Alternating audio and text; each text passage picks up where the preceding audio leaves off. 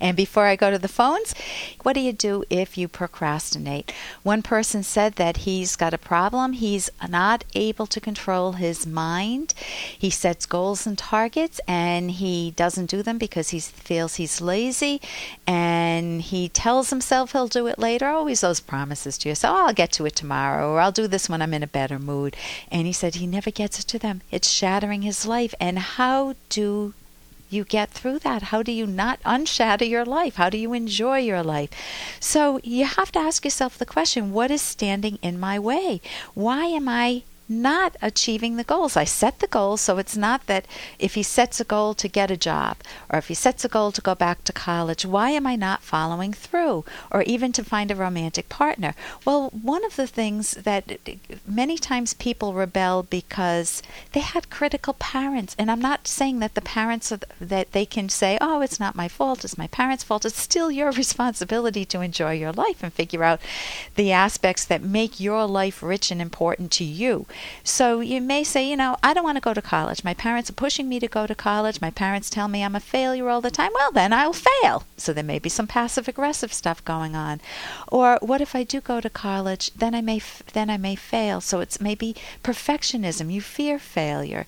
Or you may fear success. Oh my God, what if my identity is wrapped around being the bad kid? What if I achieve something? Or I'm the slow kid, or I'm the lazy kid. What if I become successful? I mean, that's like a whole new me, and that's scary. It's not the status quo that I'm comfortable with. Or there may be some guilt. I don't feel worthy of going back to college, or finding a new job, or exercising, or losing weight. You have to deal with the guilt. Some of it's earned. You may have slashed tires as a rebellious teenager, and some of it may not be earned. Some of it may be people telling you that, oh, you should be more giving all the time, and if you're always giving, there's no you. There's nothing of you. You need to identify what you love in life, your hobbies, your friends, your careers, your interests, and your romance partner, and to then pursue them. So what makes the pursuit easier? You want to ask yourself, what are the advantages of achieving my goals, whatever they are, going back to college? Instead of I should go back to college, ask yourself, I want to go back to, or use the phrase, I want to go back to college. I want to find a romantic partner. The word want rather than should, ought to, have to. All that's called the language of duty. It's like someone pushing you from behind. You want to be moved from within. Get rid of that label lazy. It's not that you're lazy, it's that you want to enjoy your life. And you're reaching out. You say it's shattering your life. So get rid of that self-image of yourself being lazy and start acting. Choose one thing, make it easy.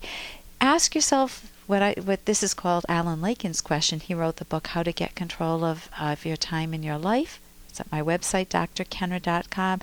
What's the best use of my time now? Choose one thing, make it your top priority, and even if you're not in the mood, use just willpower to get you through it. And later, you'll be proud. It'll feel different. You'll be earning self-respect, self-esteem, self-efficacy, and then monitor that. Monitor to make sure that you stay on track, even if you need to write it down, and learn how to deal with setbacks. Set realistic expectations for yourself. So I hope that helps. That's for Ritesh. And right now I want to turn to the phones and talk with Greg. Greg, are you there? Yeah. Welcome to the show. Hi. Tell me, what's your situation and what's your question? Well, I have trust issues. Trust issues. What is going on right now? Who are you not trusting? Well, my roommate. Your roommate. Yes. Are you out of college? Are you in college? No, I'm out of college. I've been out of college for like 6 years. Okay. And have you not trusted people throughout your life, or is it just this roommate? Yes, I haven't trusted people for a long time. Okay. Tell me what's going on with the roommate.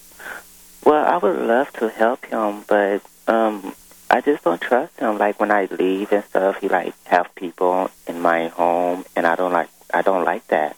He lets people into your home? Yes. So is he living in your home? Yes. Well, and is he paying you money? No. Why is he living there? He Well, he just started living here about a couple of weeks ago. Yeah, what are you getting from it? Nothing. Nothing. Why are you doing it then? Because I'm trying to, be a good person and have a good heart and help someone that's in need. Okay, that's the problem. You want to be a good person and have a good heart, and it starts at home. Guess with whom? Who? With you. You don't have to randomly take people in and feel like your identity is wrapped around always helping others. If you do that, people will. What type of others do you attract? Good others or people who are maybe not so good? A little shady? Good people.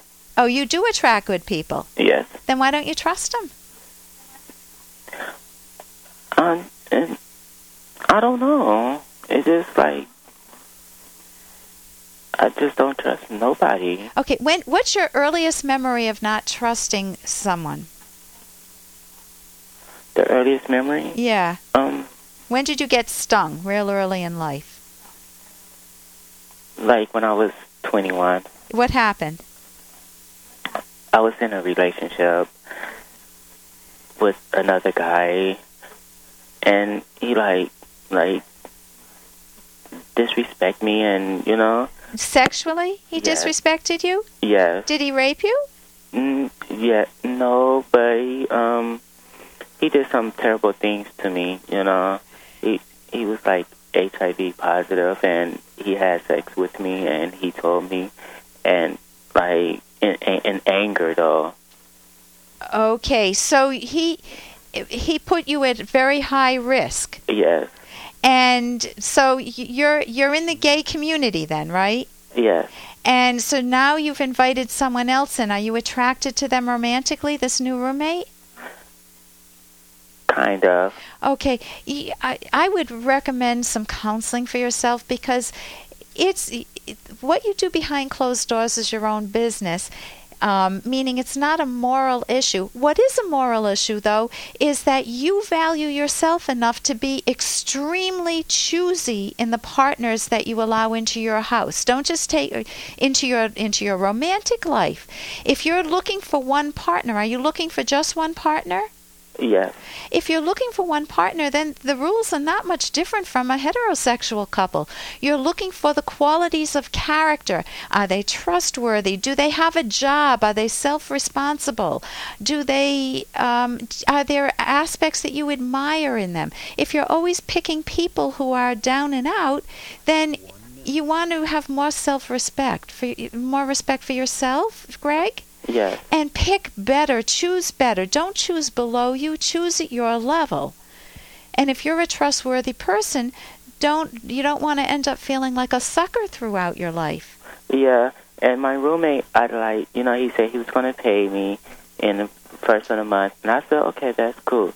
But until then, I can't make you feel at home because, Okay, if he doesn't pay you, if you're already getting some red flags, we're right at the end of the hour, unfortunately. If you're getting red flags, name them all to yourself. Write them down on paper. You don't have to share it with him. You can shred the paper. But you want the inner clarity of why he's not a good partner for yourself, and then choose better for yourself. And I'd love to hear back from you to hear how things go. I'm Dr. Ellen Kenner. Thanks for joining us today on The Rational Basis of Happiness. If you're all alone, pick up the phone and call. One night in Bangkok makes the heart man humble. Do you want your doctor to decide what treatment or medicine you need? Or do you want the government to decide what treatment you are allowed? If you would like more information on politics and your health care, visit the website of Americans for Free Choice in Medicine, www.afcm.org. Here's an excerpt from The Selfish Path to Romance by Drs. Kenner and Locke. To create and maintain a positive mood within your romantic partnership, you must take control over your own moods. Since emotions are caused by thoughts, you can help control your moods by focusing on the good parts of your life and the positive aspects of your partner or spouse. How do you do this? Train your mind to focus on genuinely positive daily events. Contrast this with making exhaustive lists of the upsetting things that happen to you each day, as many chronic warriors do. The former mind mindset will create a positive climate in the relationship, but the latter will not. We don't mean to ignore negatives. On the contrary, take every action possible to resolve problems that undermine your happiness. If your partner avoids you because you're in a bad mood every night after work, think about how you can improve your mood, either alone or together. You can download Chapter 1 for free at drkenner.com, and you can buy the book at amazon.com.